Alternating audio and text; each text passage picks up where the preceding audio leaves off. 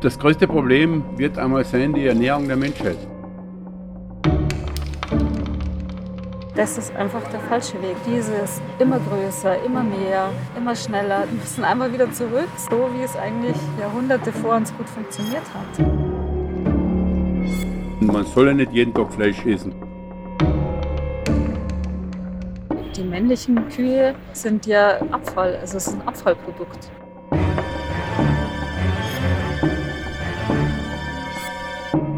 Das ist der Podcast Weißes Gold. Wir sind Hillary. Wir beide sind Kinder der 80er und groß geworden mit Bildern davon, wie sich Milch aus einer gläsernen Karaffe über Haselnüsse ergießt. Und damit, dass das tägliche Glas Milch unseren Knochen hilft. Und jetzt, 2024, ist Milchkonsum verpönt. InfluencerInnen warnen vor dem Verzehr, Menschen kleben sich auf den Straßen fest und traditionelle Familienbetriebe gehen insolvent. Und wir? Wir machen uns auf die Suche. Wer hat das Image der Milch getötet?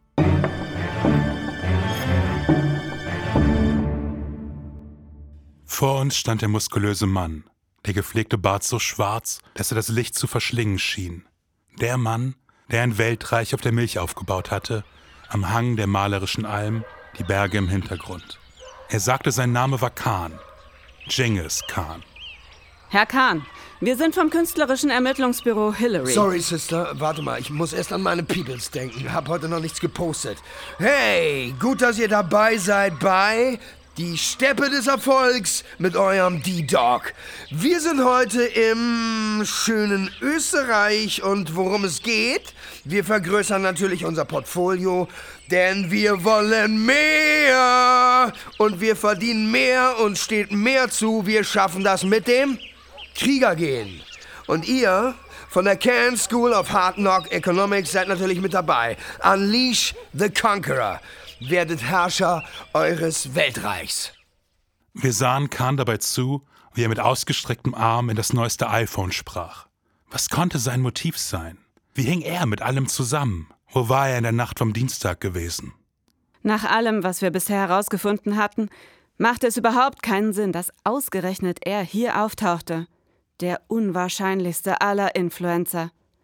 Stefan war offensichtlich zu alt für diese Scheiße. Okay, Bro, ich hab nicht viel Zeit. Ich will mit dem Sepp reden. Seppster, Bruder! Ich bin sofort bei dir.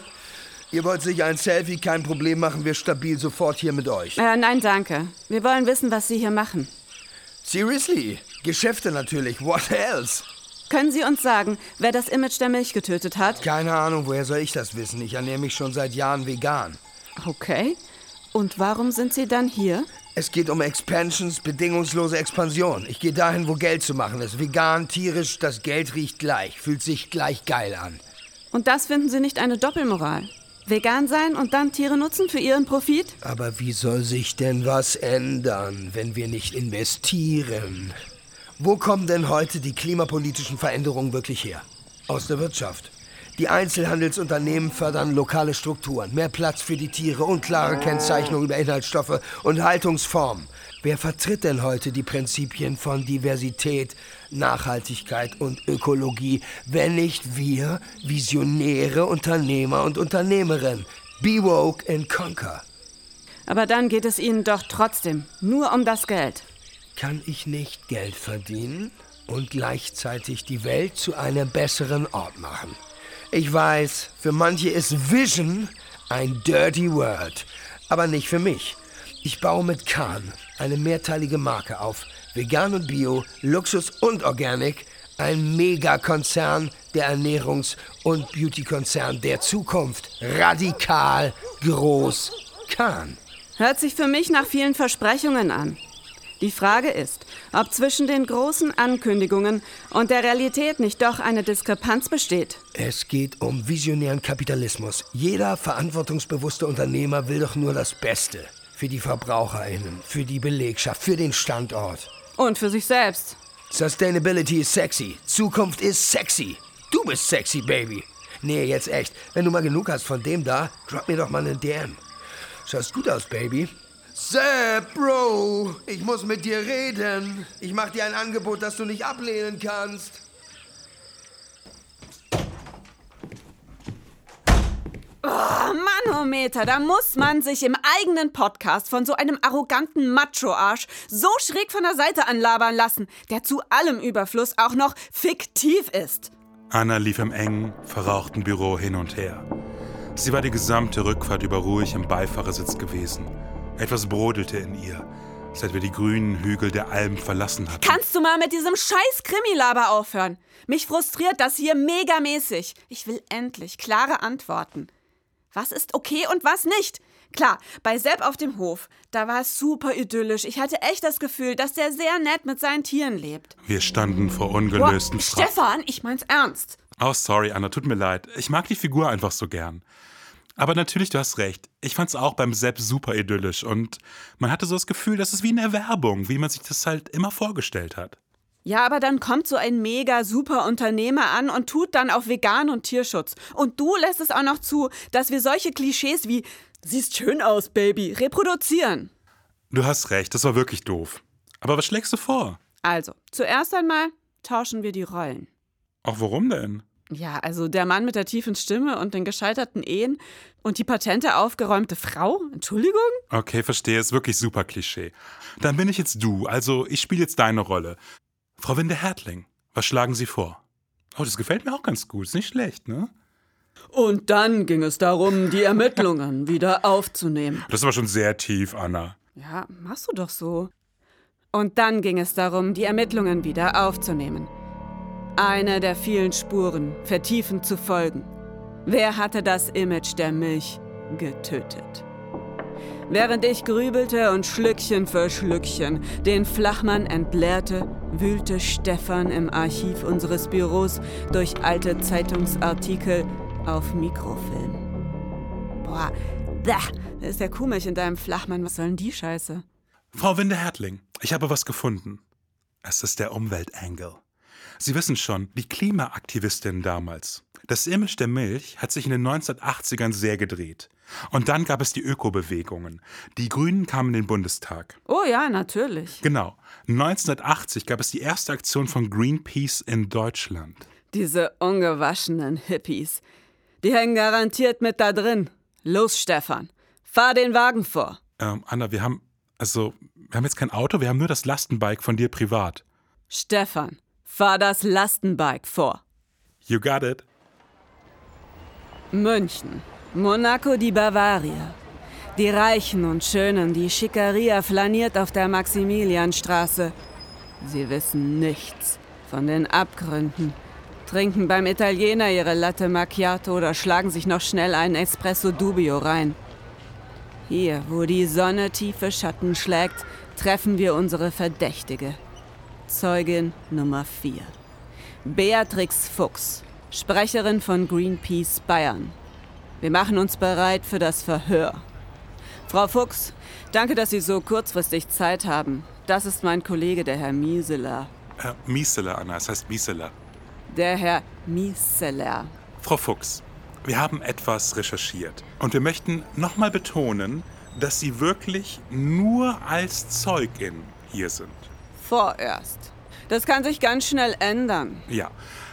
Was wir wissen wollen, wie bewerten Sie die aktuelle Lage in der deutschen Milchindustrie? Sind Sie einverstanden mit der Art und Weise, wie hier gewirtschaftet wird? Aber wir müssen eben einfach weg von diesem Maximalertrag.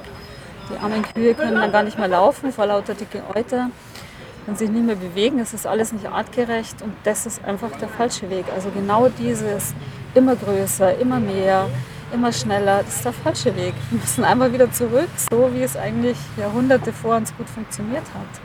Nicht diese Masse, sondern wirklich in vernünftigen Bahnen. Wir müssen auch nicht die Welt überschütten mit unserer Milch. Das ist alles Blödsinn. Also wir brauchen gesunde Lebensmittel und die am besten vor Ort, dass man auch diesen Transport nicht hat. Und das ist der Weg, wo es hingehen muss. Ah, also Sie sind gegen einen modernen, globalen Milchkapitalismus. Es soll lieber regional, artgerecht und biologisch wertvoll sein. Wir haben ja ein massives Höfesterben und es ist ja immer stärker, die Konzentration. Und das ist ja auch die politisch gewollt seit Jahrzehnten. Das ist ja diese Agrarpolitik, wachse oder weiche. Das ist einfach schon so so geprägt. Das ist ja auch, wenn ich eine Subvention verteile, die nach der Größe und nach der Fläche geht. Genauso wie wenn ich dem Rentner quasi seine Rente auszahlen würde, je nachdem, wie groß seine Wohnung ist. So, und damit forciere ich natürlich diese Größe und das immer größer werden. Und das war ja immer dieses Credo, wir müssen unbedingt für den Weltmarkt produzieren und wir müssen in Masse und möglichst effizient und viel und ja, und alles Negative wird dabei so in Kauf genommen. Und ja, und das ist auch für die konventionellen Landwirte natürlich ein Problem. Es ist ja nicht jeder sofort schlecht und 80 Milchkühe sind jetzt ja noch kein Riesenbetrieb. Könnten Sie bitte den Punkt mit den Subventionen nochmal erklären? Wenn ich mich recht erinnere, dann ist die Expansion der Höfe häufig eine Notwendigkeit, um anfallende zusätzliche Kosten zu decken. Also diese konventionelle Landwirtschaft braucht ja ganz viel Dünger. Viel Dünger, viel Energie. Die Kosten explodieren gerade. Sowohl Düngermittel als auch Energiekosten. Biobauern haben da im Moment weniger Schwierigkeiten, weil die einfach schon weniger Dünger oder gar keinen brauchen und auch keine Pestizide und sonst irgendwas. Also diese Kosten haben die schon mal alle nicht. Also das kann ja durchaus wirtschaftlich sein. Und wenn wir auch mal bei uns ist ja so, diese Kosten, die das verursacht, sind ja einfach nicht eingepreist. Also weder die Wasserverschmutzung, die wir haben, weder jetzt noch hier diese Folgen mit Dürre, dass wir auch den Boden vernichten. Wenn das eingepreist würde, müsste ja vieles von dem Konventionellen schon viel teurer sein. Also und es ist ja immer unser Ding, was wir einen Preis geben und was nicht. Und es ist einfach, es fließen ja ganz viele öffentliche Gelder, also es sind ja Subventionen. Es ist halt immer dieser Punkt, dass man sagt, also öffentliche Gelder auch für öffentliche Leistung. Also auch wenn ein Landwirt was für Klimaschutz und Umwelt tut und für Artenvielfalt, dann muss das einfach vergütet werden. Das ist ja der Punkt. Das ist unsere Entscheidung. Eine weitere Verdächtige in unserem Netz der Ermittlungen. Haben Sie und die Umweltschutzbewegung das Image der Milch getötet? Oder zumindest den Mord mitverschuldet? Die ständige Kritik an der Vergrößerung von Betrieben, das Herausstellen der Mängel bei der artgerechten Haltung, die Betonung auf den globalen Wahnsinn und die Verteufelung der Technik. Letztlich der BSE-Skandal, der den TierschützerInnen geradewegs in die Karten gespielt hat. Jetzt denk doch mal nach. Manch einer würde behaupten, es war eine Verschwörung der Grünen. Die BSE als Gerücht in die Welt Ja, setzt. also all das, ja, das hat sicherlich unschöne Flecken im sonst so lupenreinen weißen Image der Milch hinterlassen. Zeitlich könnte es passen. Sie hat kein Alibi für die Jahre 1987 bis 2023. Frau Kollegin, die Beweislast ist erdrückend. Wenn ich alle Indizien gegeneinander abwäge, so komme ich zu der Schlussfolgerung, dass es Frau Fuchs nicht sein kann. Es kann nicht ihr Ziel sein, dem Image der Milch zu schaden. Auch wenn viele der Greenpeace-Aktionen sicherlich einen Kollateralschaden beim Milch-Image verursacht haben. Schließlich hat sich doch Frau Fuchs nicht komplett gegen den Konsum von Kuhmilch ausgesprochen. Sie sieht nur Potenzial zur Verbesserung. Eben durch die Rückkehr zu den klassischen, wie sie sagte, jahrhundertealten Traditionen. Weniger statt mehr. Also zurück zu den Bildern von glücklichen Kühen. Ja, vermeintlich. Bitte? Vermeintlich glücklichen Kühen. Danke dir. Also zurück zu den Bildern von vermeintlich glücklichen Kühen. Wie es im Grunde ja auch der Milchkrug propagiert hat. Ja, also die Karaffe ist für mich nach wie vor ein Mysterium. Oder war es Kahn? Oh ja. Kahn, der sein neues Ayn Rand Green Capitalism Weltreich aufbauen wollte. Das ist es. Erst das Image der Milch zerstören, um es dann nach eigenem Ermessen und Maßstäben wieder aufzubauen. Es ist zum Kotzen. Kahn erschafft ein Monopol, um dann die Preise in die Höhe zu treiben. Von wegen Love kills Capitalism. Ich bin zu alt für diese Scheiße! Ach mein Gott, Frau Kollegin, regen Sie sich doch nicht so auf. So diffizil es auch erscheinen mag. Ich bin mir sicher, dass wir bald unsere ersten Ermittlungserfolge aufweisen können. Das kennen Sie doch selbst. Also gerade wenn es in einem Fall nicht weitergeht, dann kommt manchmal wie Deus ex machina, ganz unerwartet, der entscheidende Hinweis.